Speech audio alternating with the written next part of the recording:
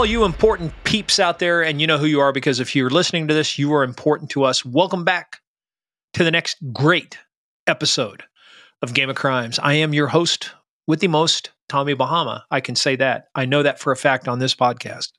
Morgan Wright here, literally with my partner in crime. Hey, everybody, it's Murph, and I will not argue with that at all. I think the only thing we have, Tommy Bahama, is an umbrella on the beach. And that's a good place to be, which you're not out today because apparently global warming isn't working because the seas are rising and attacking your beachhead wall out there, and you guys are being flooded. Yeah, I just looked out. Connie's sitting out there on the patio, but she's not on the beach. Not yet. All right. Some beach somewhere, according to Blake Shelton. Anyway, hey guys, thanks for doing just some quick housekeeping before we get into this next exciting episode. Head on over to Apple and Spotify. Hit those 5 stars. We really love it. It helps us out. Give us some feedback. Those ratings also let other people know about the podcast. And we're doing our darndest to make sure a lot of people can hear these great stories. Also, head on over to our website, gameofcrimespodcast.com, for everything, for pictures, for books. We got lots and lots and lots of books out there. We do. Lots of books. And we have a book coming out with this next guest we'll be talking about here in just a moment. Follow us on that thing they call social media, at Game of Crimes on Twitter, at Game of Crimes Podcast on Facebook and the Instagram. But look, folks, you got to be on Patreon. Murph knows you got to be on Patreon. I know it. You know it. The American people know it. Why? Because we just got through doing... Before we did this intro outro, we batch a lot of things. Mm-hmm. We did our Q&A for April. Good. 1 hour and 30 minutes. Oh, we answer every question. We just did You Can't Make This Shit Up. Maggots, that's all I can say about it. Maggots, if you want to hear about maggots. And how long it took to find. This is the part, that's the part that will shock you. You're going to go, you can't make this shit up. No, you can. This was our UK edition with the story from Georgia and Ohio thrown in. The state, not the country. And Australia. And Australia. Add Australia in there. That's right. That's one of the stories where you wanted to take justice into your own hands. Mm-hmm. But head on over there because we had a lot of great stuff. We've got 911, What's Your Emergency? We've got our case of the month, and we do our narcometer review. Lots of great stuff. So go to patreon.com/Game of Crimes. That's patreon.com/Game of Crimes and get your game on with us. Also, you want to have fun? Head on over to our Facebook fans page, Game of Crimes Fans, run by our favorite mafia queen, Sandy Salvato. Right, Murph? Absolutely. Love Sandy. And she's recovering. Hopefully she's good now. Is she good? I think so. All right. She's recovered. Has to be because she has to deem whether or not you are worthy of entrance into the inner sanctum. We call the Game of Crimes Fans Club. So the group. So head on over there, find out the stuff. Now, I got to tell you, this is a show about crime. We talk about bad people doing bad things and bad people doing bad things to good people. We take the story seriously, but we never take ourselves serious, as you know. So that's what makes it fun. And how do you know we don't take it serious? Well, because I think we're getting ready to have a little special segment called It's Time for Small Town Police Blotter. Yay! Hey, you know what I thought I'd do today? What? I thought I'd pick on another state. That's good. We're trying to bring listeners in, and we're picking on states. Well, guess what? Guess which one I did? Is it Florida again? No. I'm sharing the love. Oregon. I thought this time we would pick on Oregon. Well, there's a lot to choose from out there. Target-rich environment. All right.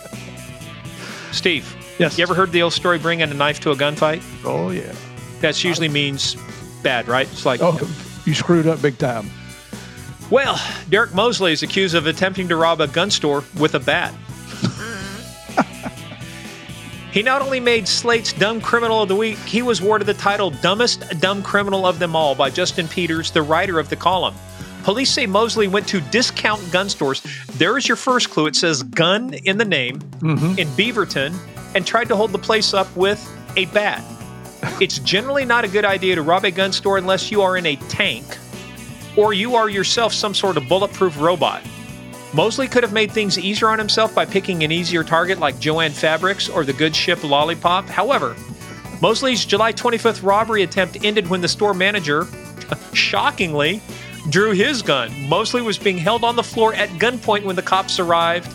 He's being held in the Washington County Jail on $2,000 bail. Every gun store I've ever been in, the people that work there carrying a gun, you think it's not loaded? You think it's just there for display? What a moron. What a moron. Hey, and remember now, Jacinta, not Jacinta, but remember Jacinta asked, have you ever, solved a crime, just out of the blue when, something unexpected happened? Well, here it is. Fighting identity theft doesn't get any easier than this. In Oregon, a 28-year-old man named David Henneman was asking his bank teller to freeze his account because someone had been cashing forged checks in his name to the tune of $700. What's an easy way to solve identity theft, Murph? You look at a picture of the person that's supposedly defrauding you. Either that, or as you're talking, the guy writing the bad check shows up next to you and attempts to cash another one. Oh, you're kidding. 37-year-old idiot Matthew Frombeck from Medford went to the next teller. He's behind this guy trying to close his account. He went to the next teller and cashed a check for $150. The bank was trying to figure out what was happening when Matthew got spooked and attempted to run away. That didn't last long, as one of David's friends tackled him and restrained him until the police got there. The man was charged with a bunch of stuff: first-degree forgery, theft, criminal possession of a forged instrument, negotiating a bad check, disorderly conduct, fourth-degree assault, harassment, and resisting arrest. And being a dumbass in public. And in Oregon, he got out on cash bail and went off to commit even more crimes. I believe it. Well, it probably went up to Washington to do that. Oh. All right. And as we always when we do these sections, we're picking on a state. Some of the dumbest laws in Oregon. You ready? I'm ready. Can't have any weddings on ice skating rinks. Okay. I don't know why, but why? They're afraid the groom or the bride might get cold feet. Oh, ba-dum-bum. Thank you. Sorry, everyone. You fell into that. You should have said why, right? Okay. You are not allowed to whistle underwater. Can you do that? Is that even physically possible? Oh, I don't know. Don't care. No. Really don't care. Shoelaces must be tied while walking down the street. There you go. Because you don't want anybody to trip and hurt themselves. Well, your parents were always saying, hey, tie your shoes, right? But it's a criminal offense. And did you know if you're in Salem, Oregon, which is the capital, women may not wrestle in Salem, Oregon? Well, that's discriminatory. That's BS. I want to know who to talk to about this. I guess they don't have women's mud wrestling out there, huh? Well, they do, but it's in a little shack behind this place. Oh, I'm sorry. I shouldn't have said that. I was in Salem a couple years ago. No, I have no idea about women wrestling in Salem. That would be illegal, according to what I hear. Right? And guess what? In Springfield, you can't have any pet reptiles unless you're the school or a city.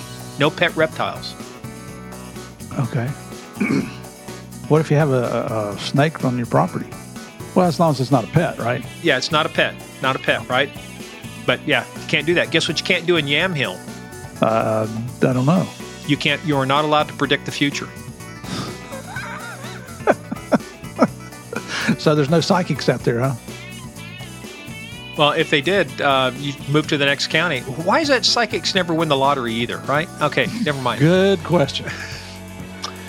Marion County. If you're in Marion County, ministers are forbidden to eat garlic or onions before their Sunday sermons. What's in case a vampire comes in and they want to be converted? All right. Jeez. If you're go ahead. If you're in Hood River, you can't juggle unless you have a license. Okay. You're an unlicensed juggler. Juggler. What if you're juggling 2 or 3 jobs? Does that qualify? I don't know. Juggling is strictly prohibited. And Steve, this one is a front to all cops everywhere in Oregon. You cannot eat a donut and walk backwards on a city street in Marion County. Oh my gosh! And that takes talent. That's a deal breaker for me. I'm not moving to Oregon. That's it. The silly thing about this is something happened to result in these laws being created. Okay. Well, let's get to the fun part. What's important in life? Yeah, let's get to the important stuff. Let's talk about outlaw motorcycle gangs. Let's talk about infiltrating the Pagans. Yeah. Let's talk about Ken Croke. You know what? This guy, I tell you what, it's an honor to have Ken on here. I still think he needs professional CBA, help. Certified badass. Yes. You're not kidding. And as you'll hear in the show, he was originally brought to my attention by a friend, Greg C., who's retired DEA, and I ignored him like I usually do. And love you, Greg. And then one of our friends, Pete Friselli, made an introduction of Ken Croke, retired ATF agent who started out at the bottom rung and made it all the way up to deputy director of ATF. I mean, he's right there at the top of the organization. But in his career, infiltrated the only police officer who ever became a patched member of the Pagan's outlaw motorcycle gang. And he was their treasurer, and you're going to find out why he was their treasurer. Yeah. Don't give it away. You got to find, why did they make this dude the treasurer? Because when you give him treasurer, it's like being Al Capone's bookkeeper. You know everything. Well, and how they kept letting him break their rules to move up quickly just shows you they finally got somewhere with the brain in the Pagans. Yeah. It only turned out to be an undercover ATF agent. Let me tell you, we've heard of the Pagans and the Hells Angels and Mongols, all the other outlaw motorcycle gangs out there. I didn't realize that the Pagans were considered the most violent, the worst ones out there. I'll tell you what, and guess where they started? Where? Prince George's County, Maryland. There you go.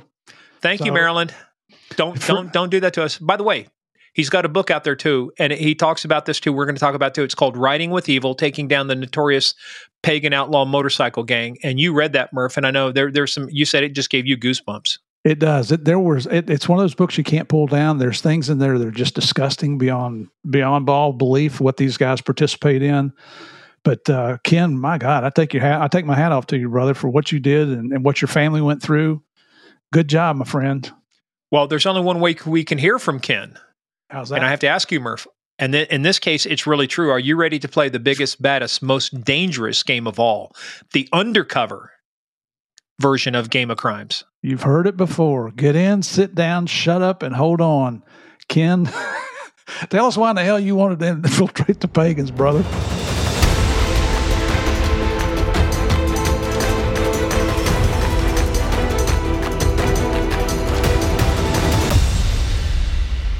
Well, if the pre-call or the pre-chat is any indicator of what's coming up, you folks are going to be going for one hell of a ride. You're going to be sick. You're going to be nauseated. You're going to laugh.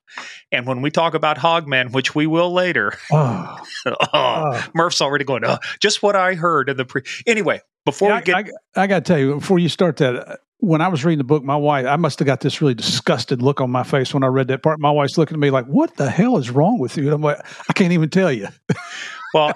And just to show you how small of a world it is, before we got started, Ken and I were sharing, backgrounds. Where are you working now? What are you doing? And he brought up a name, and I'm like, you got to be kidding me. So, well, you tell my buddy AM. We'll just use initials AM. Just ask him if his wife ever got pregnant. That's all I want to know, and if it was his. All right. Oh, hey, Ken, buddy, Ken Croke, retired ATF. Welcome to the show, man. Thank you for having me. Honor to have you on here. We have some mutual friends. That is how we got the introduction to Ken. And shout out to Greg C. You still suck, but so we had to go to Pete.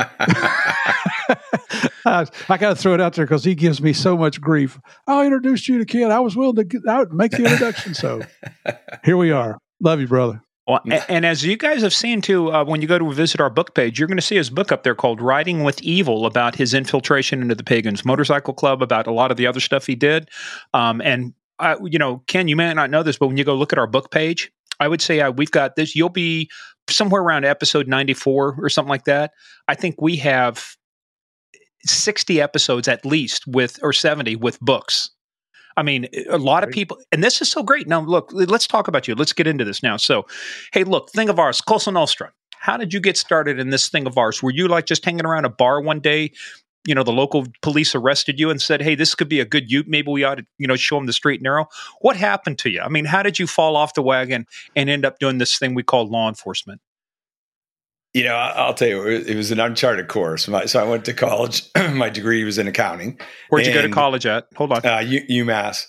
And so, my family's, I have CPAs and finance folks in my family, and I was supposed to be one of them. And so I was like the great disappointment in my family because I couldn't do it. I couldn't sit behind a desk all day. And that's no disrespect to accountants out there. But it wasn't for me. And so when I was in college, I paid for, the majority of my education. And so my brother actually got me a job at a retailer catching shoplifters, and they paid, helped me pay for school. But I was really interested in it. And then I got involved in doing some internal employee theft. And I was like, you know what? I kind of like this. You were involved in the theft or investigating it? A little both, which probably helped me in the training. I could find myself. But they, legitimately, I was interested in it. I'm like, you know what? I think I want to do this. I never wanted to do the local police thing. And I have all the respect in the world. I think it's one of the toughest jobs in the world right now. But I really wanted to work investigations, and that led me into federal law enforcement. Well, let's rewind for a little bit. When you said you went to UMass, but where'd you grow up at? So I grew up in Mass, and which part? Went, to Mass. So grew up originally. I was in Rosendale, and then out in Westwood. How come you're not saying things like Sumner and Harvard and stuff like that? What happened to your accent? Part of that was a deliberate loss, and actually because some of my undercover backstories wouldn't match up with being from Boston, so I had to consciously work on getting rid of some of that accent. Yeah, we had Boston, Georgia. He didn't lose any of it, but that's what I'm saying. I noticed you got a pretty clean accent right now, so it'd be kind of hard to say you're from Texas and going, yeah, I parked the car over by the yard over there, and say wicked pisser. When I started with ATF, they shipped me to LA, and what do? They put me in the arson group, and so arson, and so your call sign was arson, whatever, and man, it just never stopped. I would call in, and there'd be people harassing me. So eventually, it whittled away. Well, but let's talk about you. But let's go back now to working the shoplifters and stuff. What was one of the most unique things you made an arrest on for shoplifting? I mean, were you working like adult stores? Were you working just retail, or was there any good places you were working? No, it was mostly for a big retailer, May Company. And so I worked, eventually I ended up in the downtown store, their flagship store. And what's really a joke about it is these guys aren't armed. You have a set of handcuffs and you have a radio, but that's about it. And they're going up against some crazy people because people aren't shoplifting because they want a new sweater. They're shoplifting because they're going to steal and pay for habits and everything else. And so these people are highly motivated. And these people are chasing people in the subways. We got involved in all sorts of crazy brawls and everything else. And really with, looking back at it and after being trained in law enforcement and doing the stuff that we've done, you realize how crazy it was to be running around the subways with nothing but a set of handcuffs. Nothing but a handcuffs. You go, there you go, bringing a set of handcuffs to a gunfight, Skippy. That's not going to work out well. Yeah. No, not at all. So my hat's off to those folks who do it. Well, because that's such a difference between now and then, because now it's like you just see people going in and they're just ripping off stores. They're just, nobody's stopping them. They're going into the Apple store and stealing stuff. Back in the day, at least you would put the habeas corpus, as they say, on a few people and, at least take them to jail or at least turn them over to the cops. Yeah, no, you're 100% right. Like these would get, so we would be deputized as like special Boston police officers. So we had arrest authority and we'd fill out the reports. We'd be the ones going to court, testifying the whole 9 yards. Now, like to your point, it's an accepted loss. They just kind of let it go. Yeah, but they let it go. But guess what happens? You got stores shutting down. You got people going out because they say, look, we can't take the loss anymore. I'll tell you, I don't know if you're familiar with the grocery chain called Wegmans. Yeah. Wegmans we used to go out there and shop. They used to have a really cool app where you could do your own self-checkout. So you'd scan it and then you go up and you'd scan it and would, print out, okay, here's everything you got, pay for it. My wife and I would save an hour just from shopping because as we went along, I would pack the stuff into the bags. We'd be ready to go. They quit doing it. You know why? Too much loss. People, I can't believe just people going there, how much they were ripping off. And they said they quit doing it because they were losing so much to shoplifting and theft from doing it that way. Yeah, it's crazy. So, but how did you get into federal law enforcement though? So you're doing this stuff with loss prevention, all these other things, but where did the bug come from and why'd you pick ATF? Why not, DEA, marshals, friends don't let friends do the FBI. That's our one FBI joke for each episode, right? So. Or did you put in, or are you going to tell us you did put in for FBI? I put in for pretty much anybody who'd hire me.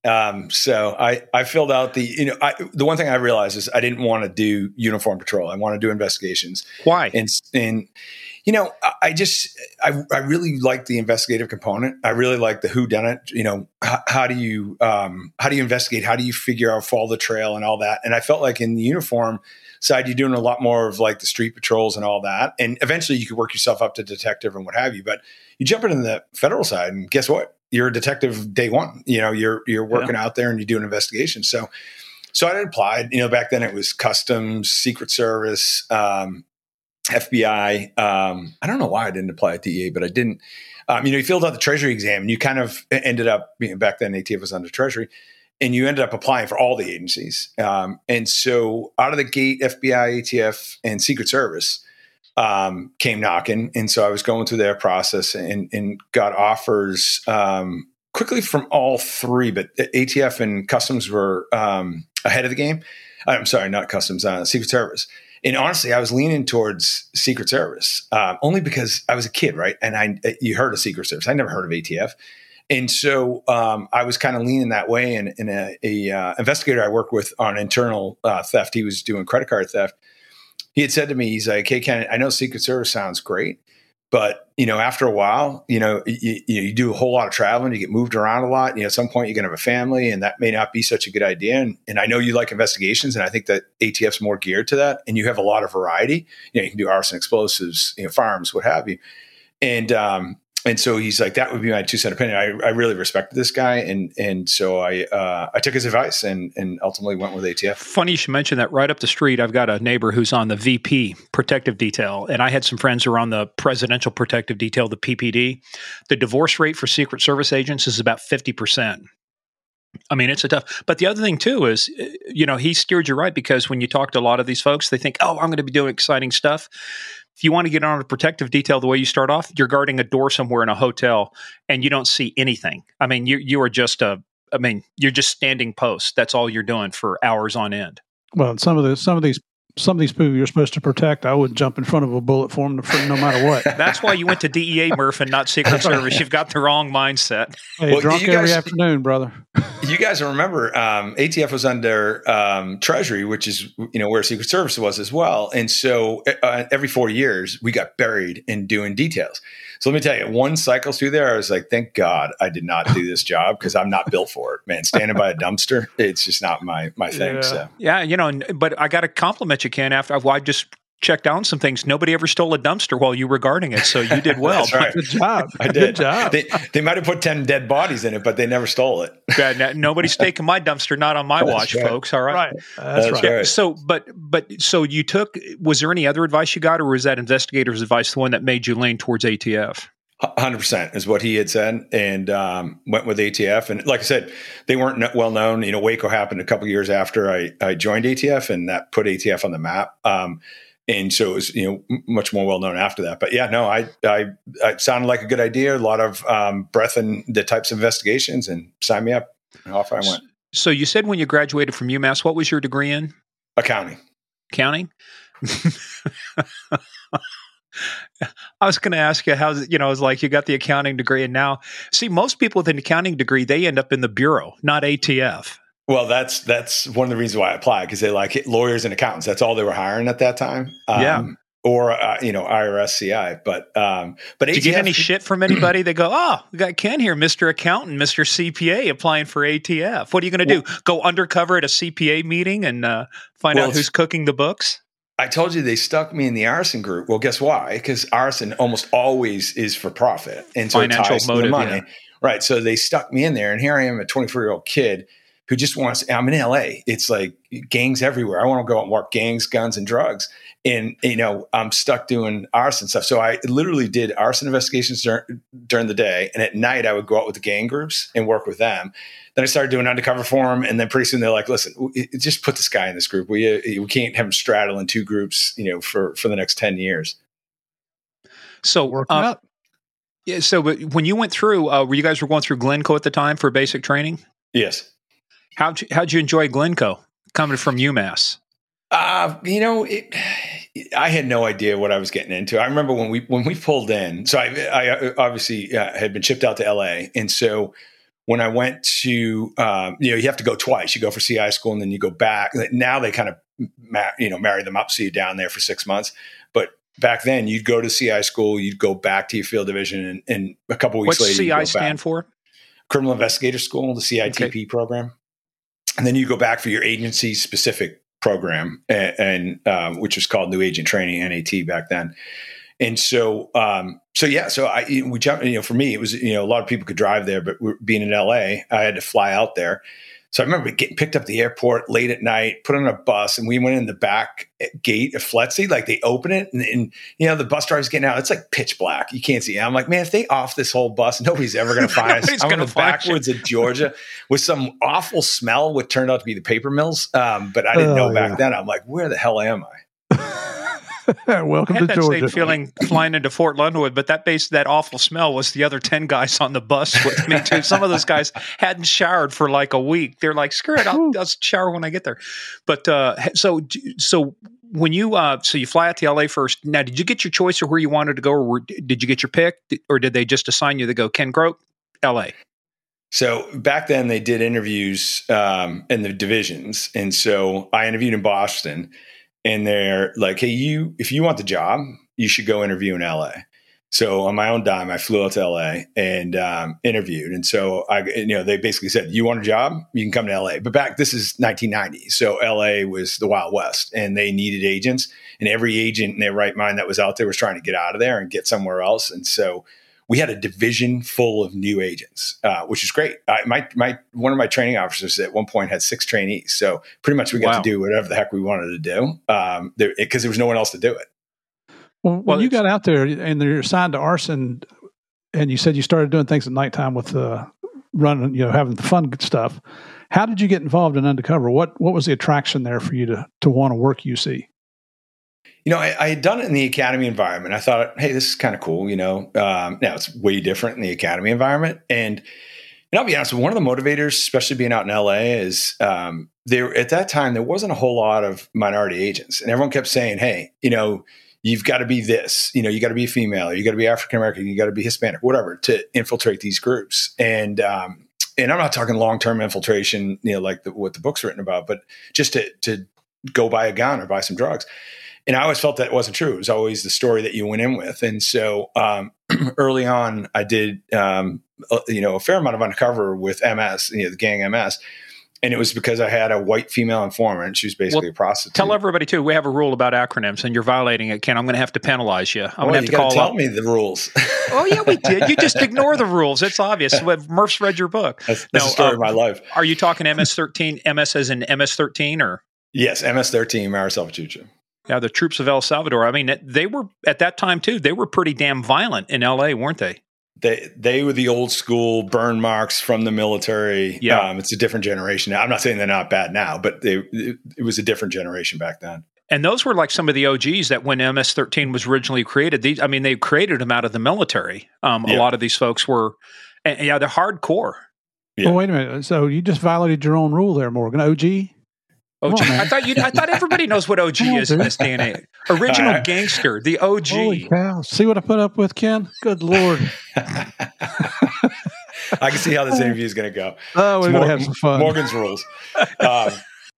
So it was this female, like I said, she was a prostitute, kind of a sad side story, but she was actually a lawyer. Her husband was a doctor. She got hooked on crack cocaine. Stole his car, went down there, sold it, kept, for crack, the whole 9 yards. And eventually she, had come over to our side and was willing to introduce me in. And I was with these guys on and off for 6 months. Nobody thought the more of it. Almost ended up in a drive-by with 18th Street because they happened to come by and to shoot some rival gang members, and I was in the middle of it. But so people were like, hey, wait, a white guy can do this. But you said it was about going in with the story. So let's talk about your story. I mean, obviously, she pretty much looks the part because she's been living the lifestyle. It was easy to see that.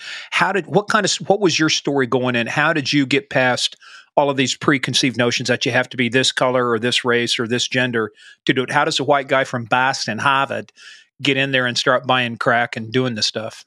So I was her brother, and I was trying to help her out, but that I also was trying to make some money on the side. So she was, so I was buying drugs. What a nice brother you are. Hey, I was. I'm going to buy crack. You can only have a little bit of it. Now we're weaning you off of it, but the crack's for me. Huh? That's right.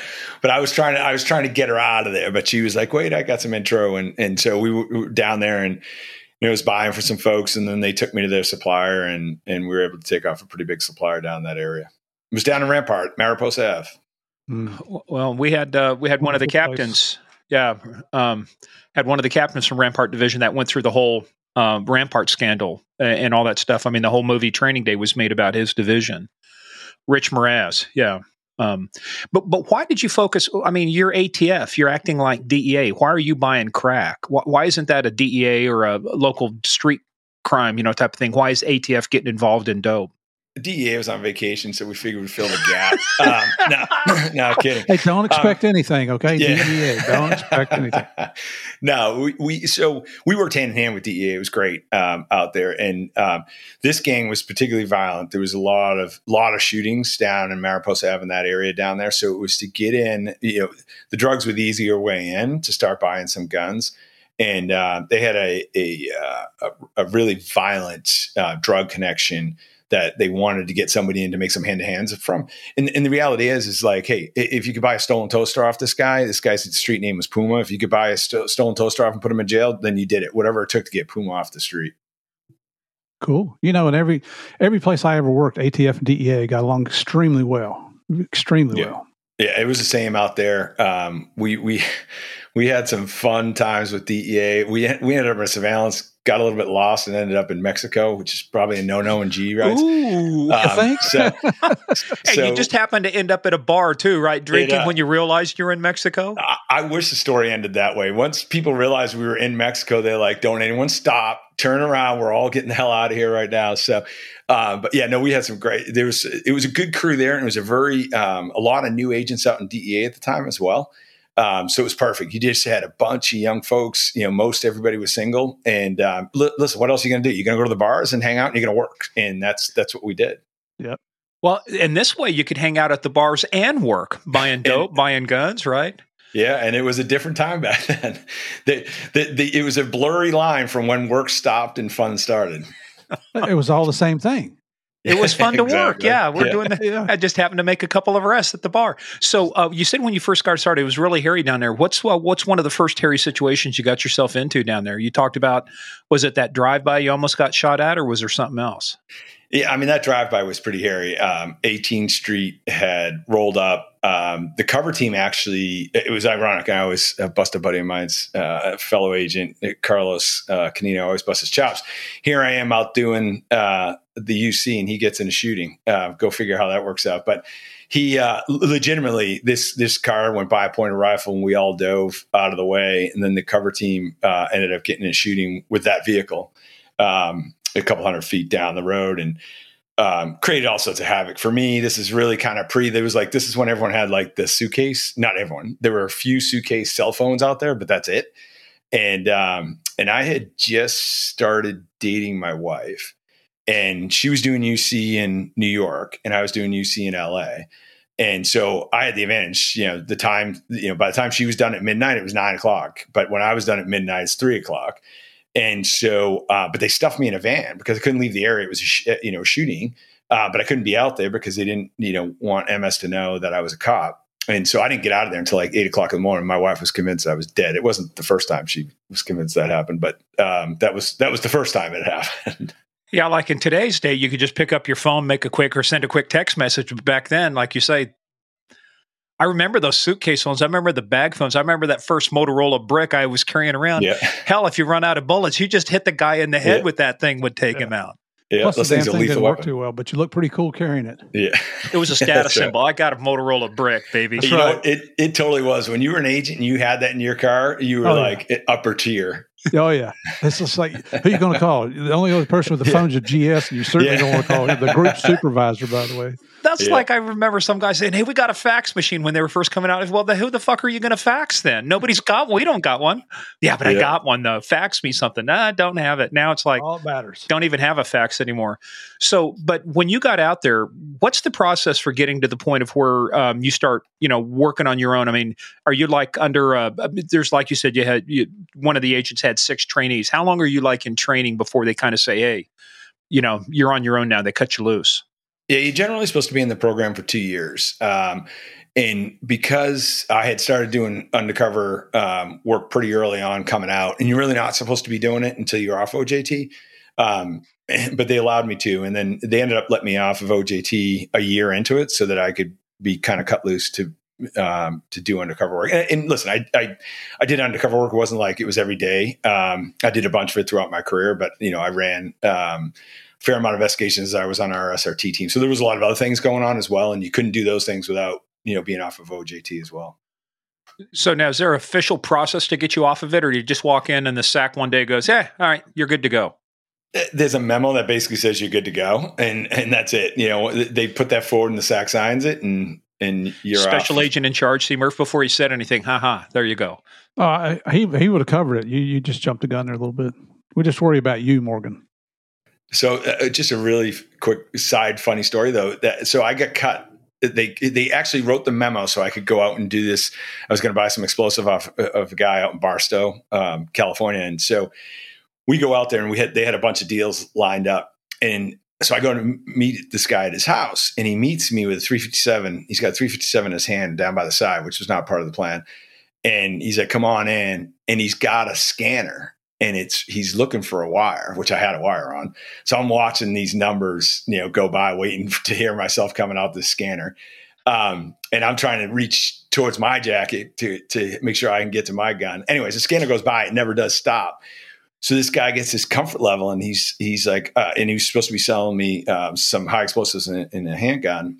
And so he's like, I got stuff somewhere else. You can wait outside and I'll go pick it up and then come back. Well, sure shit. Okay, that's great. Well, you want to make sure somebody's going to follow him, right? He's going to pick this stuff up. So I had a supervisor at the time. He was about 110. And so the cover team, I'd gotten back into, and I had a radio underneath the seat. And you said he's about 110. Did you mean 110 pounds or what? No, age. They kept him around longer than they probably should. I felt pounds too. and it would become very clear why. So I had a radio under the seat of the car. And so now of course I got a wire on. But you never know. And they should be listening to the wire, right? You would hope, but you never know. Like half the time those things don't work. So I pull the radio and I'm like, hey, listen, he just jumped into a Continental. He's going to pick up the explosive in the gun. So you're going to want to follow him, blah, blah, blah. He'll get back here, make the buy, but then we'll be good to hit the location. So I hear on the radio, the supervisor say, hey, I got the point. So he's following me. He's like, all right, he's going left here, right here. And this thing goes on for a couple minutes. And then all of a sudden I hear, oh, wait.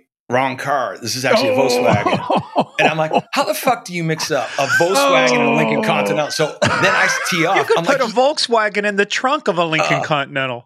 I teed off. I'm like, you old fucking bat. How the hell do you mix up? And I'm just yelling at myself because I'm in the car by myself. But I forgot I had the damn transmitter on, which is it's the one time that thing works like a charm and everybody in the car. So my buddies are rolling when the officer over, he's like, he heard everything that you said. So anyways, I got a good tongue lashing for that. It was an important lesson learned though. Lesson number 1, remember who's in the room. I mean, just shut the wire off. So that's embarrassing. Well, you know what? That's like the guys who go to conferences. They'll have the wireless lavalier mics and they'll be taking a break and they forget to shut it off and you hear their bathroom conversations are coming in over the loudspeakers in the conference room. Or you come in there to take a dump. Yeah. That's even worse. Well, let's talk. Well, hey, but did you finally figure out where the guy went to get his explosives? What's the moral of the story here? How'd the case conclude? The moral of the story is we ended up getting several guns off him. We bought dynamite, det cord. It turned out to be a great case. And then we flipped the guy and we were able to move that up from there. Everyone's, one thing, in ATF anyways, it was like, oh, hey, this guy's got grenades. This guy's got C4. And it never turned out to be. Missile launchers and nuclear tip grenades. Yeah, like a pipe bomb maybe. And that was like still good. But it was sometimes it would just be freaking a little black powder or whatever. But this was legit. I mean, this guy, they were stealing it from a military base out not too far from where we had met out there in Barstow. Wow. Good stuff. Now, what convinced this guy to flip? What convinced him to work for you? Was it the amount of time he was facing? Was he not as tough as he appeared when he first showed up at the door with the scanner and a 357 hog, getting ready to point it at you? He was a pretty hardcore gang member. He had a kid not too long before. And so I think that was the decider right there. It was like, hey, you're going away. He had a good record on him, so he was going to go for a long time. And I don't think he was willing to do the time. So, yeah, he flipped. He actually gave us some great stuff. Nice. Did his cooperation get his sentence knocked down a bit? It did. And rightfully so. He took a lot of bad folks off. Oh, that's the important stuff, too. What's the rule you had, Murph, when you had Boyd Holbrook and Pedro Pascal out there? What was the first rule? Is it, what was that Boyd signed on the poster when he left? Yeah, we had them working. So the two actors, we've embedded them in the DEA Academy for a week, and they went through undercover class, and then they went to Hogan's Alley, and they had to do a 2-ounce meth deal. And we told them, said, you don't go in a house because surveillance can't see you. And so Pedro goes up, and he does everything right. And the guy kept enticing him to come in. He's like, screw it, man. I'll come back another time. He's like, okay, let's do the deal. Well, Boyd comes up, and he's going to be Joe Cool. He goes right in the house. Mongo comes out from the back room, pats him down, finds his undercover gun, and ends up killing him. This is all simulated. Kills him there in the living room. And so the audiovisual people at the academy, it still hangs on the wall in the bar at the DEA Academy. And he wrote on there, whatever you do, don't go in the house. Well, but hey, did you ever figure out why his little scanner didn't work? I mean, because that's not something you usually see. Was he just scanning frequencies, or did he actually have a scanner that could detect RF transmissions? It was a scanner that was more picking up frequencies. And so I think that's where he made his mistake. I don't think he knew enough about what, transmitters would be, broadcasting on. And so, so it was, part of it was dumb luck. So I think some of those shrink. Yeah. Well, I think some of those guys, they buy the cheapest thing out there thinking, oh, this is going to be the greatest thing since sliced bread. I had a guy use one on me and it never worked. Yeah. No, you're 100% right. And he was just sitting there. He was so focused on the numbers, watching it to see if it was going to stop. Like, I was able to get my hand inside my jacket, and I had my hand on the butt of the gun because I was like, this is going to become a draw. See who gets there first if this thing stops and it starts talking. Action versus reaction. That's right. Well, but so how far are you into your career when you're doing this one? You just a couple years in on this one? No. So, no, I actually went into headquarters, came out of headquarters. I was a first line supervisor up in Boston. And so I got home, and I had no intention of, like, I was still doing UC, and, I do, quick hits here and there for folks. There wasn't a lot of folks in the Boston field division at the time doing, any UC work. So, so I would do some hits for the group and that kind of thing. And then this case kind of came along, and as a first line supervisor, there's a rule now in ATF that first line supervisors can't do can't do undercover work at all. And that rule is the Ken Croke rule. Oh, really? Yeah. So your legacy. I am a legacy for all the wrong reasons. It's obviously not because you screwed anything up. You made the case, right? Why did they look at it that way to say they don't want first line supervisors out doing this kind of work? I mean, obviously it takes you away from doing some of the other things, but was there a impact that they didn't realize that would happen because you were doing this work? Well, I think, for the group, the group that you supervise, you're gone for 2 years. And so what do they do with that group? And of course, we'll get into this when we talk about the case, but I was never going to be the long-term UC. It was not the intent of this, but it keeps going and going and going. And so it's like, well, at what point are you coming back? And at what point should they put? So there was a female in my group, senior agent, who acted the majority of the time, and she did a terrific job. And at some point they removed her and put in a current supervisor, but it created turmoil. And so they were like, hey, no more. Like, undercover should be left to GS-13s or below. Yeah, and if you look at the table of organization, which defines how many supervisors and how many agents and analysts and all the different job categories that go into an office, they're not going to change. It would take almost an act of Congress to add an additional GS-14 slot to get a supervisor in there to replace you. And it's sad that it comes down to that, but that's we were the same way in DEA. You're not supposed to do any undercover once you get your GS-14, which is first line supervisor. And the thing about it too is that, technically the supervisor of the investigation, so for the group that's running the investigation, is the same rank as I am. So he doesn't really outrank me, but that was never an issue for me. I always had said, even when I, had a psychopath as the first line supervisor over the case, I got into an argument with him, and he's like, I'm in charge. I'm like, you are in charge. I'm the UC. That's my role here. I'm not fighting you for who's in charge of this thing. I'm fighting you because you're insane and you're making bad choices. And did you say that into your wire so the rest of the team could hear? No, he wrote it in the book. He's got the guy's name in the book. Yeah. Psychos and 110-year-old supervisors, or guys on the case, man. Hey, well, let's rewind a little bit. Let's start talking. Let's start laying some groundwork, because eventually you start getting into the outlaw motorcycle gang world. So let's just talk about how did you, what was because everything always starts off with some case, right? Somebody needs some help, or you do something, right? So what was your first dipping your toe into the world of outlaw motorcycle gangs? So I was in California, and there's a lot of OMGs out in California. So I had worked some Mongols investigations. I worked the Vagos, which plays into this case as well. And so I had an interest in it, but I really wasn't I didn't want to, be pigeonholed or just specialize in one type of, undercover work or cases for that matter. Because again, it wasn't, ATF has what they call an advanced undercover program where, that's what those folks pretty much all they do. I never wanted to do that. I loved working cases. When the game's all over for me, I'm going to go work somewhere for $10 an hour doing part-time investigations, because that's what I love doing. And so, I just did kind of what came along. But out in California, there's a lot of biker problems. And so just by the nature of it, you end up kind of getting pulled towards that.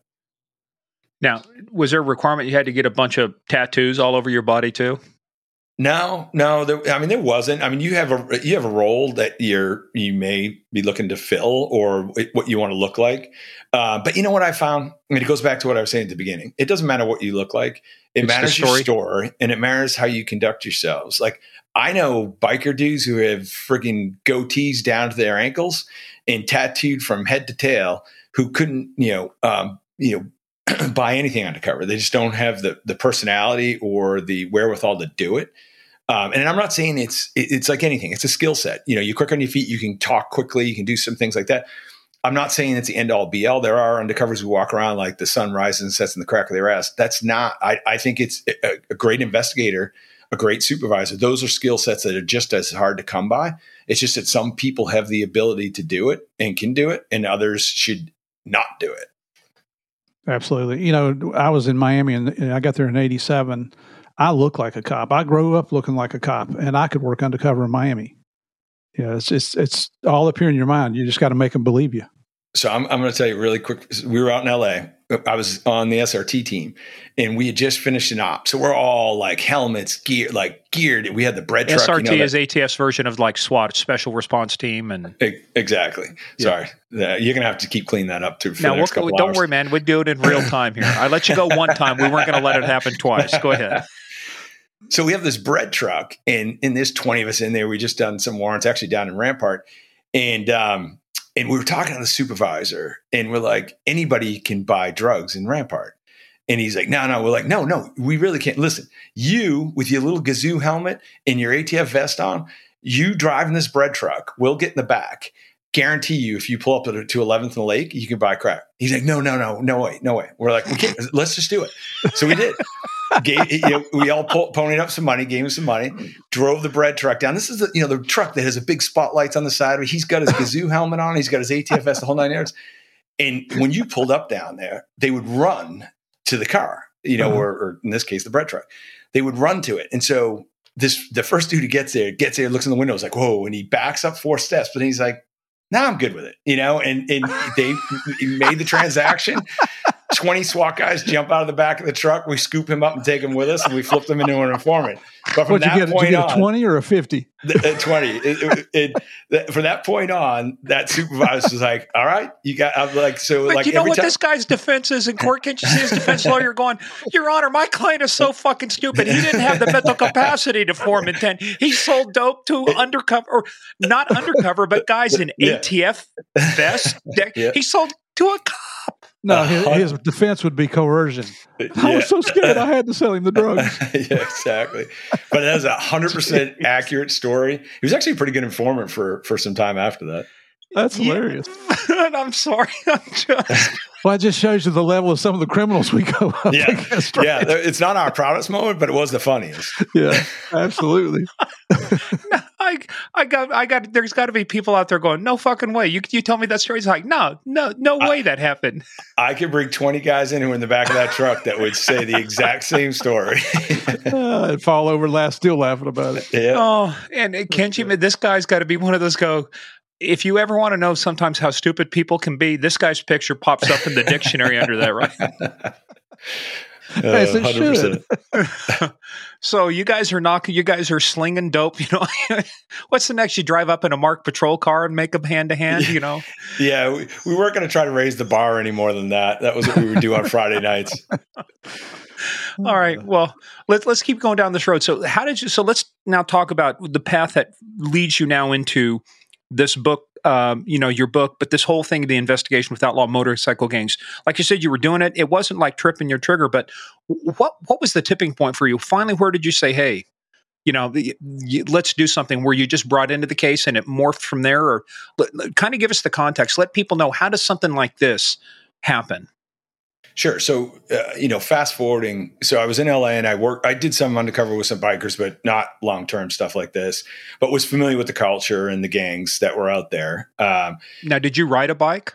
I did. I grew up riding bikes, so I was very familiar with bikes. Let's tell that whole story too, because Mom and Dad approved of you having a motorcycle, didn't they? No, pretty much. So it's really my mother. So my mother was dead set against tattoos, guns, and motorcycles. So I already mentioned I was the disappointment of the family for not becoming an accountant. So that only just added to it. So I couldn't lower my image any more than that. So not a huge fan of any of those things. So again, I was in LA. Every time I come home, my hair would be longer. I just looked like more of a shitbag. And so they were like, what the heck is happening? And then, of course, when I did the infiltration on this, it was a new low of how bad I could look. They were happy to go to mass with me on a Sunday. That's for sure. Oh, I'll bet. But I was reading where, were you 10 years old when you went out, you and your brother bought a motorcycle and you hid it from Mom and Dad? How in the world did you hide it from them? We hid it in the woods. We put a tarp over it, kept it in the woods, and it was all good. And we'd go out there ripping around. And this is back, like when kids would go out and actually play outside, as opposed to now you're in the basement, you're playing video games. But so we would go out, we'd go ripping around on that thing. We had a grand old time. And they never were any smarter for it. They never knew. And then, of course, I got older and rode bikes. And, I always enjoyed riding bikes. But so left California, got married, started having kids. And it was, I didn't want to raise my kids. Nothing against California. It's too far away from family.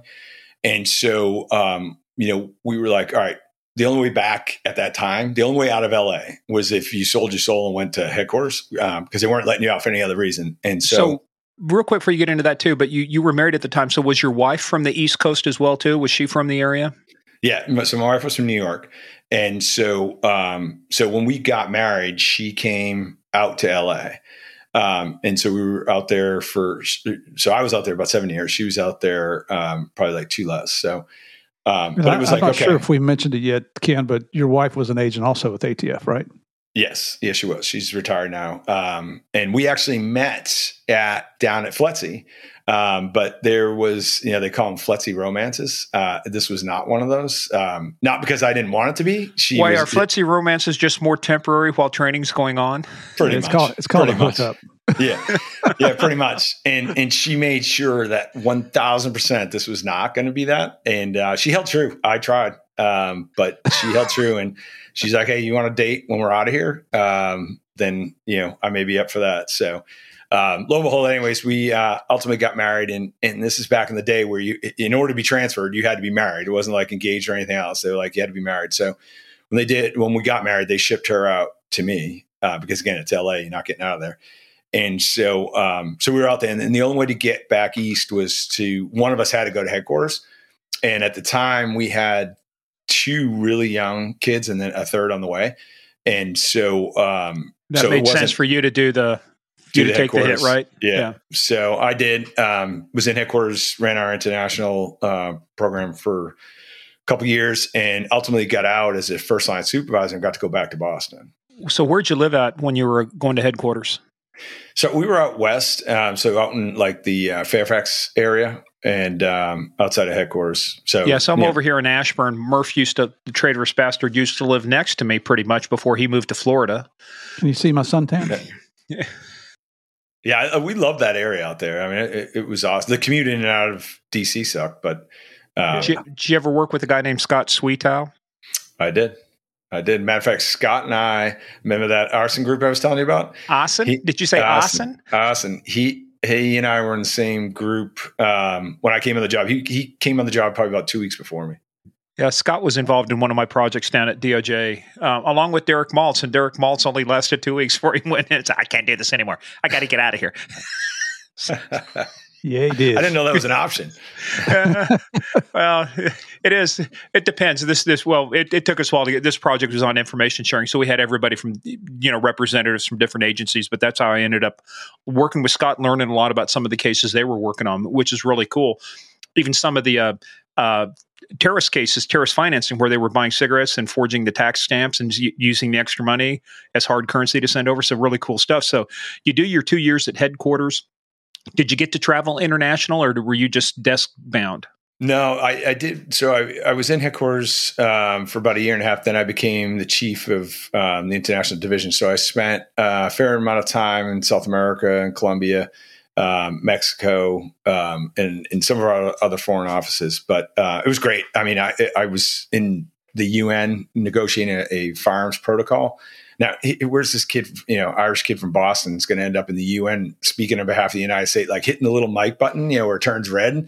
And I'm like, I used to think these were the smartest people in the world. And I'm like, if I'm up here speaking on behalf of the United States, I got no respect for any of you people. But we were over there. I learned a ton. I really did. It was an awesome experience. And what was the funnest country you went to? What was the one? Let's put it this way: if you were going to go somewhere for a couple months to do vacation, where's the country you would go to out of the ones you visited? I would say Vienna, Austria. Yeah. That was really nice. But I will say this: if I could go back and redo my career again, I would go to Colombia, and I would do 3 years down there because the work, like some of these, foreign posts, and I'm sure it was the same for DEA. It's like some of them. You worked, but it wasn't really work. It was more kind of liaisoning type stuff. But in Colombia, they worked, and for Colombia, of course, and I'm talking to the wrong two people about this, but obviously the drugs coming up. But it was the exact opposite. Wait a minute, there's drugs in Colombia, Murph. You never told me that. He's talking about shocking. South Carolina. Oh, okay. There, that makes sense. Yeah. But think about the invert. Is we are the Colombia of the gun world. And we're the ones supplying all the guns everywhere. So to be an ATF agent down in Colombia working that, and it was only one agent at one point that had two, but for the most part, it was one agent down there. So it was a ton of work and a ton of work with explosives as well. So if I could do it all over again, I would have spent time down there, on a permanent assignment down there. Did you work with JJ Ballesteros? I did. I became the chief after he had already moved on and came out of there. Bill Newell had just gotten in there, but I've met Jay, throughout my career. Yeah, he was. I tell you what, he was a godsend for us when we were chasing down Pablo. He was right in the mix, and it's funny because when the day after Pablo escaped from his prison, that's when the next day Javier and I go to Medellin. That's when we started living there for the next 18 months. Well, JJ jumped on board too because of the weapons that were seized, and he would trace those things down. I mean, he was like a dog with a bone, and so he just kind of stayed. And I think he was there a few months, and finally his headquarters said, "Where are you?" And he said, "I'm up there with the search block." And they're like, "Get your ass back to there. You're not supposed to be there." They were not happy at all. But man, that's a guy you could call in the middle of the night, and he'd be right there with you. He always had a great rep as just a solid street agent. Yeah. So were you in Bogota then? Yes. Did you stay at the Andino Royale? I did. Calle 85. Yeah, that was there were some fun places. I have to ask the obligatory question. Anybody goes down, did you ever go up to Montserrat and eat? No. Okay. I never went up there till after We went down filming Narcos. That's the first. No, you're the kidding. family and I went up there. Oh, yeah. wow. For a little farm boy from Kansas being taken to the top of a mountain on a cable car and eating dinner. But our quick story on that, I've told this probably in previous episodes, but I was working with a guy down there. We were doing some stuff actually for the U.S. Marshals. It was on Plan Columbia, but we were non-official, let's put it that way. And so we're coming into the country under a tourist visa, and everything, and just, keeping a low profile. And we're staying at the Andino Royale, and there's a couple military, you can tell they're military guys. They're foreign affairs officers. So I start chatting them up. Hey, what are you guys doing? Well, the guy with me just punched out of the agency. He'd been an operations officer, done time and, over in the Balkans and worked, a lot of neat stuff. But hey, watch this. What are you guys doing? Where are you going? Can we ride with you? When are you going back to the airport? They didn't want to say anything. So we see them later, all congregating in the lobby of the Andino Royale. And there's this guy there wearing the frickin' khaki vest, got kind of the beard and stuff, frickin' agency. Probably his name Paul, Bob, Mike, something, right? And they take off because we see Colombians with them. And so him and I are hungry. We decide to walk around. So, you walk out of the Andino Royale, and I can't think of where it was, like a couple of blocks, but we walk into this restaurant. And it's like there's nobody on the bottom floor, but it's like, hey, hey, we're here. We just looked around, and this lady walks up to us, and she goes, oh, your party's upstairs. Okay, so we walk upstairs, and guess who? It's all the same guys. So I start, the guy, Paul or Bob, walks over to me and says, I'm sorry, guys, this is a private party. And I look at him and say, hey, what do you guys do? Can we join? Hey, we're Americans too. He's like, no, this is a real private party. Oh, okay. I think we almost got fooled everybody. Yeah, except the problem was leaving the country or coming into the country. I was practicing my Spanish, and they said, what's the purpose of your visit? And I meant to say turista, and we had been talking about the FARC, and M19. I said, terrorista, and that did not go over very well with DAS and the immigration people trying to enter the country. Anyway, I diverged, so you guys get to drink now. So digression. So hey, but back to that. So you're back now, and you're starting to, you want to work gangs or the motorcycle stuff. So how does this progress now? Keep going. So actually, I'm back up in Boston, first line supervisor. There wasn't really a whole lot of focus on biker gangs. Not to say they weren't investigations. Actually, DEA was doing a bunch of work up there. ATF was too, but not like an infiltration type stuff. And so I had a group that was, working everywhere but the city of Boston. So North Shore all the way up to New Hampshire, all the way down to Rhode Island. So we were all over the place and busy. But the other group, the Boston group, had gotten a call from somebody who said they had some information, and it was a guy who was living near somebody who had information on the Devil's Disciples. So they brought him in, and the guy lays out the story and says, "Hey, I can introduce somebody in there, this, that, and the other thing." And so they wanted to check us. So they interview him, but they wanted to check out the story. And there weren't a lot of folks that were doing a lot of biker work up in Boston at the time for ATF. And they knew I had, so these guys and their friends of mine came by my office and were like, "Hey, want to bounce some stuff off you?" So they did, and so I'm like, "Hey, it sounds legit, but throw him on a box, see how he does." And so they did, and he did fine. And so then it was going to be like, "Hey, this guy could do an intro," and then it was like, "All right, well, if you're going to do an intro, you got to make sure this guy's wife, because he's married and he had just had a kid." And so it's like, "Hey, can the wife stand up to the story? Because if he's going to have to know, she's going to have to know you, like if there's some sort of setting where it all comes together." So I went up to meet the wife, and she had literally given birth like 3 days before. And so she's got this newborn. It's freezing cold Boston winter. And so meet her. And within 2 minutes, I realized she's way smarter than he is. And that she's going to do just great. And I wasn't as confident with him, but she just had her shit together. So, but in the middle of this, it was so cold that the water pipes froze from the hot water heater. So she couldn't get any hot water. And she's trying to make formula for this baby. And so we went down with a blowtorch, whatever. Long story short, the shitbag lived near them, was having the same problem, ran into him. Help him get his pipes going, start talking, back and forth. And he's like, "Hey, I'm having a party this week, weekend. I'd love to have you, come by." And so, there you go. It was dumb luck. I was up talking to her, end up running into him, freaking hot water heaters freeze, and end up helping him out. And that started a relationship without being like, hey, let me introduce you to my friend Bob here, who does, I know he looks like a cop, but he's really not one. Like, would you mind selling him some guns? It was just kind of just happened. So you couldn't have planned it. And as we share the story, you'll hear me talk about dumb luck a lot, because there's a lot of dumb luck that happens in these cases. Well, if it wasn't for dumb luck, you wouldn't get a lot of these breaks in the cases, but that's just the way it goes, right? Dumb luck is just really preparing for the stuff. But kind of rewind for a little bit of that. You mentioned the Devil's Disciples. So how big of a gang were they? Were they just more of a local? Were they a regional gang? Any affiliations with any of the big names that we might know? So they are more of a regional, a couple chapters.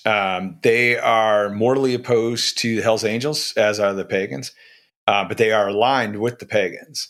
And unbeknownst to us at the time, there was a group of them that were looking to patch over to the Pagans. Patching over means you're hanging out with them, you get accepted, you turn in one set of colors. You may have to prospect. It all depends on the agreement, or you may not. And you ultimately become a patch member of that new club, the Pagans. Explain that real quick. So we've done it with a lot of guys, like Jave Dobbins and Steve Cook. But when you said, if you're a fully patched member of one group and they say you got to prospect and come over, you're basically starting at the bottom again, right? Yeah, and sometimes you will, and sometimes you won't do that. Some clubs would say, "Hey, we're going to take this whole puppet club." So puppet clubs are like the support clubs. Like it's like playing. You have the Red Sox, and then you have the minor league team. The minor league team are the puppet clubs. And so every once in a while, they'll convert one of those clubs up, and they'll say, "Hey, we'll patch you over straight, patch for patch." More times than not, they'll have them prospect. You turn in, you patch, you prospect with them, and then you become a patch. If you make it through prospecting, you would become a patch member. And just in case our listeners don't understand what the prospect, what the definition, what is a prospect before you get patched? And what's the difference between that and being patched? The worst fucking time of your life. That's how I would define it. It's a period of time for the Pagans. It's generally 6 months where you are an indentured slave to the organization. You don't belong to any chapter. You belong to the Pagan nation. They can have you do anything they want you to do. They physically abuse you, mentally abuse you. It is not a fun period of time. So it's like a hazing initiation time where they, I guess they're trying to feel you out and test your loyalty. Yeah. So there's basically 3 phases. There's the hang around phase it's all fun and parties, right? You go to their parties with them. There's no expectations. They're kind of feeling you out. Is this person legit? You're feeling them out. Is this something I really want to do? You can kind of see how they conduct themselves, not in a criminal environment, but in a party environment. Next phase after that is they have to ask you to prospect. You have to agree to prospect. You go through background checks. You have to pay fees. Like this, there's a process to it. And then you have to survive the prospecting phase. And then, and if you do, and a lot don't, but if you do, then you become a full patch member. Well, talk about that for a second. You mentioned background checks. This almost sounds like they're applying for a federal law enforcement agency, right? So are these guys getting just the information you pay for like a lot of these online databases, or do they have some of their own sources where they're checking to see? I mean, because part of the thing too is that gets into the UC role. You got to have your identity. You got to do a good job at backstopping, because small things can go through the cracks. And that's one of the things you guys did good when we're talking to Lou Veloza, and Jay Dobbins, your UC schools, you guys, that was one of the key things, right? Do we have is my legend backstop to the point it's going to survive a background check from a group like the Pagans? Yeah, and the fact is, you never know. It's one of the things you live in fear in the entire investigation. My backstory was put together well, but it gets, and we could talk about it later, but it gets seriously tested. And you just hope you've got your fingers crossed that, hey, this is going to withstand what they're putting it through. And you never really know. It's not like they hand you a script and tell you, hey, here's all the hurdles you're going to have to jump over. Basically, as you go, and we're skipping through some of this, but when you go and you fill out that application, they're taking that info, and they do hire private investigators to do that. They also have sources inside of DMVs and in some cases law enforcement. They've got a lot of, in some cases, they'll do polygraphs on folks. So there's a lot that's going on. And so, but you don't, again, it's not like, hey, tomorrow we're going to run your background check. It's not like when we did our background checks, like you kind of knew the process, what was happening. You never knew what the hell they were doing. And they were constantly checking your backstory, constantly checking it. They would go through my bike. They go through the bags. I set my bags up so I'd know if they were in them. They would go through them. They would rifle through the stuff to see what was in there. There's one individual, and I always, when I speak to larger groups about this, I always say this. People are like, oh yeah, no, but you just tell the story and whatever. I'm like, all right, listen, I'm going to ask you to tell me a lie about last night. I want you to make up where you went to dinner, who you went to dinner with, what you ate. Specifically, if you got a steak, was it a medium rare, what have you? What was the environment you were in? What time did you get there? What time did you leave? Any one of us can do that, right? Anybody can sling that and just wheel it out there. But then I'm going to come back and I'm going to ask you about it again a week from now. Now tell me that same story back. That's where it gets hard because it's not an ingrained memory. It is a lie. It is just floating out there. And so you have to try to remember these things and keep them straight. And you, by the way, you have your own life that happens to be going on at the same time. So you get the real stuff and you got the fake stuff, and trying to keep that straight for 2 years is not easy. Well, then even asking questions like how much was your tab? How much of a tip did you leave? Who was the waiter, male or female? I mean, to your point, they could go back and even double check that if you're really at the restaurant last night. So that's why I said it is a difficult thing working under like that, without a real lifeline.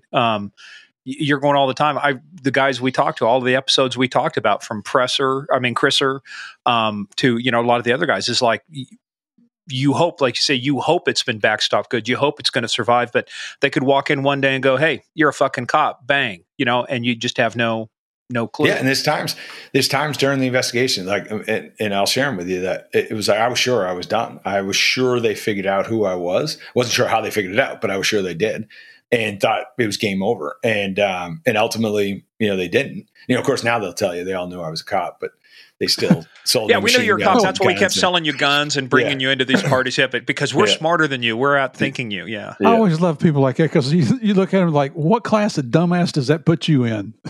We're setting up an entrapment defense for our eventual trial. That's what we're doing. Yeah. Unbelievable. But to your point though, going back to the background for a minute, and without giving up all the trade secrets or anything, but you have to pick wisely when you do this stuff, and I didn't. Some stuff I had a long-term undercover identity going, credit histories, all these things that tied back, for years. So that part was fine. But, go out and get insurance. Like, the feds don't have insurance. So you have to go get insurance. Well, you have to have a driving history. So I create my driving history. When I create my driving history, I'm like, hey, I'm a biker. I'm going to be a bad driver. So I made all this shit up. Well, I made myself so fucking bad that I couldn't get insurance. So I ended up having to get pool insurance, and it cost the government probably 4 times what it should have cost for insurance because I wanted to be a bad driver. So, like, hey, you done good. Yes. So I was a convicted felon. And so I could have picked any felony. I could have just picked forgery. I could have picked something similar. Driving while suspended, but no, you had to pick one. No. So I go and pick that I kicked the shit out of a cop. Well, that comes back to haunt me later in some interaction with law enforcement, that I could have picked anything, but I picked that. So anyways, I didn't always make the right choices when it came to my background. And these stories are in his book. I mean, your book, we'll give you a shout out later on as well, but this is a book that when you start reading it, you can't put it down. If you're interested in this kind of stuff, he done good. Well, Murph can't put it down because it takes him an hour to basically read a page. He's just very slow reader. So now, luckily, he has pictures in here. So I was, lots of pictures. Very good. It was a coloring book. Hey, but so how does working the devils and stuff get you into the pagan? So is that the first step, or where does that what's the logical progression here? So initially, we weren't even sure about the pagan connection there, and so we were just kind of. I was just muddling around a little bit with the Devil's Disciples, see what they're up to, see if it was even worth doing, because these are a big commitment, not only for the undercover, but for the agency expenses and what have you. It became very clear very fast that the intent was to open up a pagan chapter up in Massachusetts. So the furthest north chapter they had was in Long Island, New York. So they were jumping all the way up to Mass, which is pretty much unheard of. But it was also very concerning because they are mortal enemies with the Hells Angels. And the Hells Angels have a lot of chapters in Massachusetts in that area. So it was like, all right, the stakes got raised, and management and everybody else was the folks that knew about it were very interested in moving forward, because it was a unique opportunity to actually get in to a chapter before it's even created. Now, ultimately, the chapter doesn't end up getting created, but we didn't know that at the time. And so it was like, here's our opportunity to get on the ground floor and stop this thing before it spreads. We've talked about, you've mentioned several different biker gangs. In terms of criminal violence, where would the Pagans rate amongst all the outlaw biker gangs? By far, when people ask me, hey, describe the Pagans, by far the most violent of the big gangs, and by far the cheapest of the big gangs. Like when Hell's Angels are at, out on a mandatory, they're at 4 or 5-star hotels. The Pagans are in a tent in a field in the middle of friggin' Youngstown, Ohio, and it's 110 degrees. They don't have 2 nickels to rub together. They are all just about the violence, the intimidation, the brotherhood. That's their center identifier. They make money, don't get me wrong, but they spend it, on what they do. They're not buying houses or anything like that. And you mentioned mandatory. Can you explain that? Yeah, so a mandatory is an event that happens. So the Pagans would have 4 mandatories a year. Mandatories where it's exactly that, mandatory. If you are a Pagan, it is mandatory for you to be there. If you can physically be there, meaning if you're in the hospital getting chemotherapy or whatever, they'll give you a pass. But for the most part, you must be there. And in certain mandatories, they'll allow support clubs, or in our case, there was the Mongols. Their national officers came to one of the last mandatories that I was at, which created a whole other shit show. But so those are the events you have to go to. And as a prospect, you have to be a prospect through 2 mandatories in order to make it to a full patch. And that is a horrible, horrible event for a prospect. So, hey, Murph, here's a bit of history. Guess where the Pagans Motorcycle Club, guess where it originated from? Don't tell me West Virginia. You're close. Prince George's County, Maryland. Oh, boy. PG County, man. You PG love County. PG County. Who would have known crime evolved out of PG County? Oh, my goodness. It just makes sense now. It was born there. Wow. But yeah, and they have a long and rich history, and it continues on to this day. Jeez. So, but as you're working your way up, at what point do you determine what the goals? I mean, you got to start doing some kind of an op plan.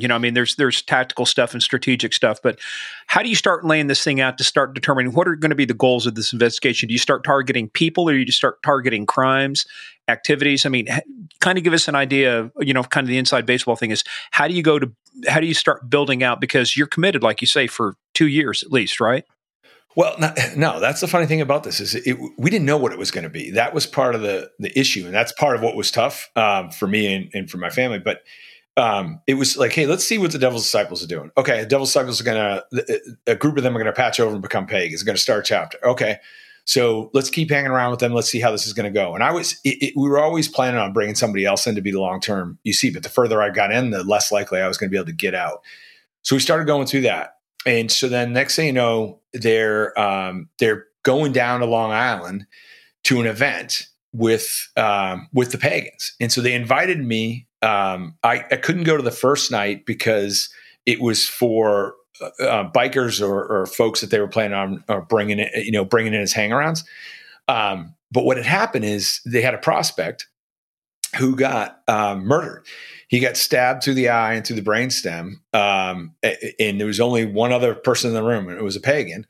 And so you can imagine that created havoc for me, but also for my agency. They're like, hey, wait, we want you to get down there and prospect. And the last guy who tried that got stabbed through the eye and the brainstem and is now dead. Yeah, I'll do that. Sure. Yeah. So they're like, we're not sure this is such a good idea. What's the upside to this then? Yeah. Put me in, coach. So, the plan is like, let's just see how this, plays out. So, the Devil's Disciples, a couple of the guys that I meet, are this guy, Billy, and a guy named Boston Bob. And so they're 2 of the ones that are going to patch over. So they were heading down that Friday night. They were allowed to get down that Friday night, and I was going to meet them on the Saturday night. So they head down there and they go to this bar called Mobo's, and there's an event there, and it's a memorial for this guy, Bennett, who was murdered. And they're in there, and in Boston Bob, I'd gotten to know him. I'd hung out in some bars with him a little bit over there, the span of a couple months or a couple weeks, really. And then I also got to know Billy. Both fancied they were going to be president. So I was like Switzerland. I was staying in between these 2 because I didn't know which horse I was going to ride, but I knew it was going to be one of these 2. But I would hang with Billy down at a bar called Murphy's in South Boston. And so we would go down there and we hang out. And so they each be telling me the kind of size of the story. But one of the things Boston Bob had said is that Billy had been fucking around with some of the old ladies that hang out with the Pagans. And old ladies are basically their girlfriends, wives, what have you. And Boston Bob had warned him, this is a bad idea. Anyways, Billy was doing what Billy does. So when they go down there this Friday night, they go walking into Mobo's, and a female that Billy had hooked up with sees him come in. It's like, oh shit. And now she's the old lady of one of the chapter presidents. So big problem. And she's like, shit, he finds out I was with this dude. This is going to be a shit show. I don't know her accusation if it's true or not. We never got that far into this. But basically she tells her new boyfriend, like, hey, that guy over there raped me. So you can imagine this is not going to go over well. Now, Billy is just skipping along, having the time of his life, hanging out with a bunch of pagans, drinking beers. At some point, he gets summoned into the bathroom. And, for all those who aren't familiar with bikers, the bathroom is not the place to go hang out when you're in a biker bar, because that's where everything goes wrong. So your piece of advice would be like to Boyd Holbrook: don't go in the room, don't go in the house, don't go in the bathroom if you're invited by an outlaw motorcycle gang. Yes. Although it is where they do some of their business, right? So you never know. It's a fine line, but bottom line is you got to take a leak, just go outside. But so at some point they summons Billy into the bathroom, and he's thinking it's because they're going to tell him, hey, you are the president of the new chapter, because they were going back and forth who it was going to be. So he goes in the bathroom, and in goes a couple of characters. So PETA and Roblox and JR and Tracy go into the bathroom, and ultimately they beat this guy near to death. I mean, they beat him unconscious. He wakes up. He wakes up to them pissing on him, and he hears them joking about don't cross swords.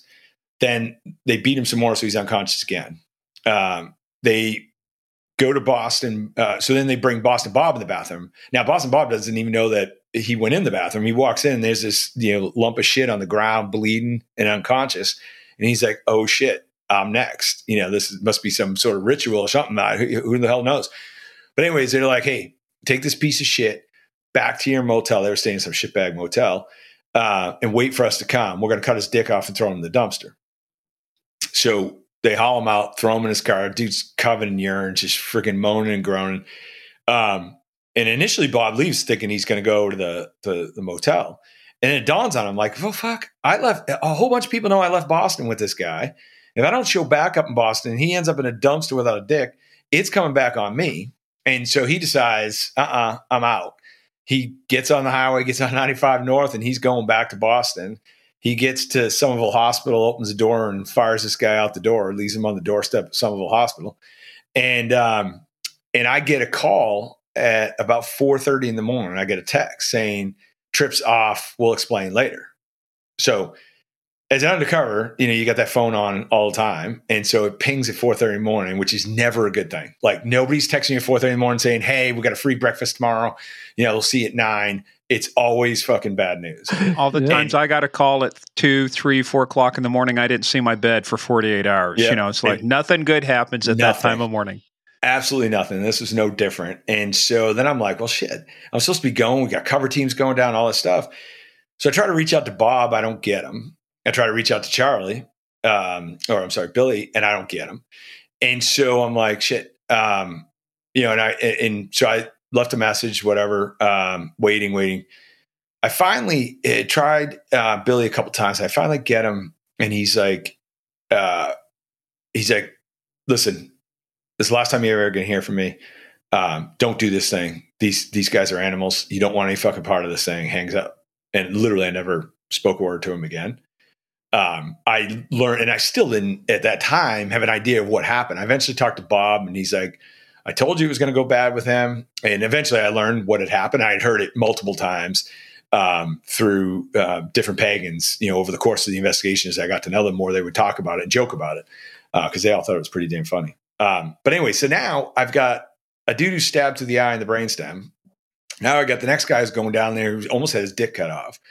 So ATF's not loving this whole idea anymore. Like, they're like, this is just not the way to go. I can just see the memo you're writing. Hey, look, in spite of all of those things, I still think it's a good idea to go work this gang. Exactly. So I will say the SAC of Boston was a huge supporter. And he really had a lot of trust in us, and that we knew what we were doing, and that we knew when enough would be enough. And so, a little bit of time went by. We weren't sure where it was going to go. And then an opportunity came to go down there as a hang around. And so, it was talked amongst the agency, like, okay, how are we going to do this? And it was agreed upon that we were going to do it and go down. And here's the fun part too. I want you to tell me about the conversation you had with your wife to say, oh no, look, I think this is a good idea. I think we should go forward with this. Yeah. And here's the problem. I can't bullshit her because she can go on and read the damn reports, so there's no sugarcoating any of this. I'm not saying she would do that, but I wasn't, it was like, here's because I had to explain why I wasn't going to New York the next day or whatever. And yeah, it didn't go over well. It was, you fucking moron, you've got kids, all that stuff. And okay, but we did. That's what I'm saying. We know it. We know you went forward with it because there's a book about this. So, how many beers did you have to have before you went, fuck it, hold my beer, I'm in?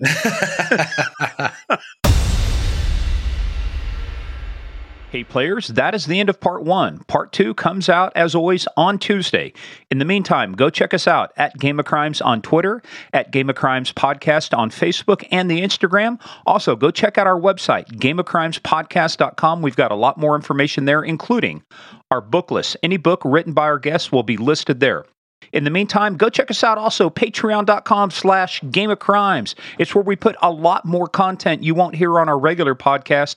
We go into a lot more topics, and folks, it is a lot of fun. So go check us out, patreon.com/Game of Crimes. In the meantime, everybody stay safe. We'll see you tomorrow for part 2.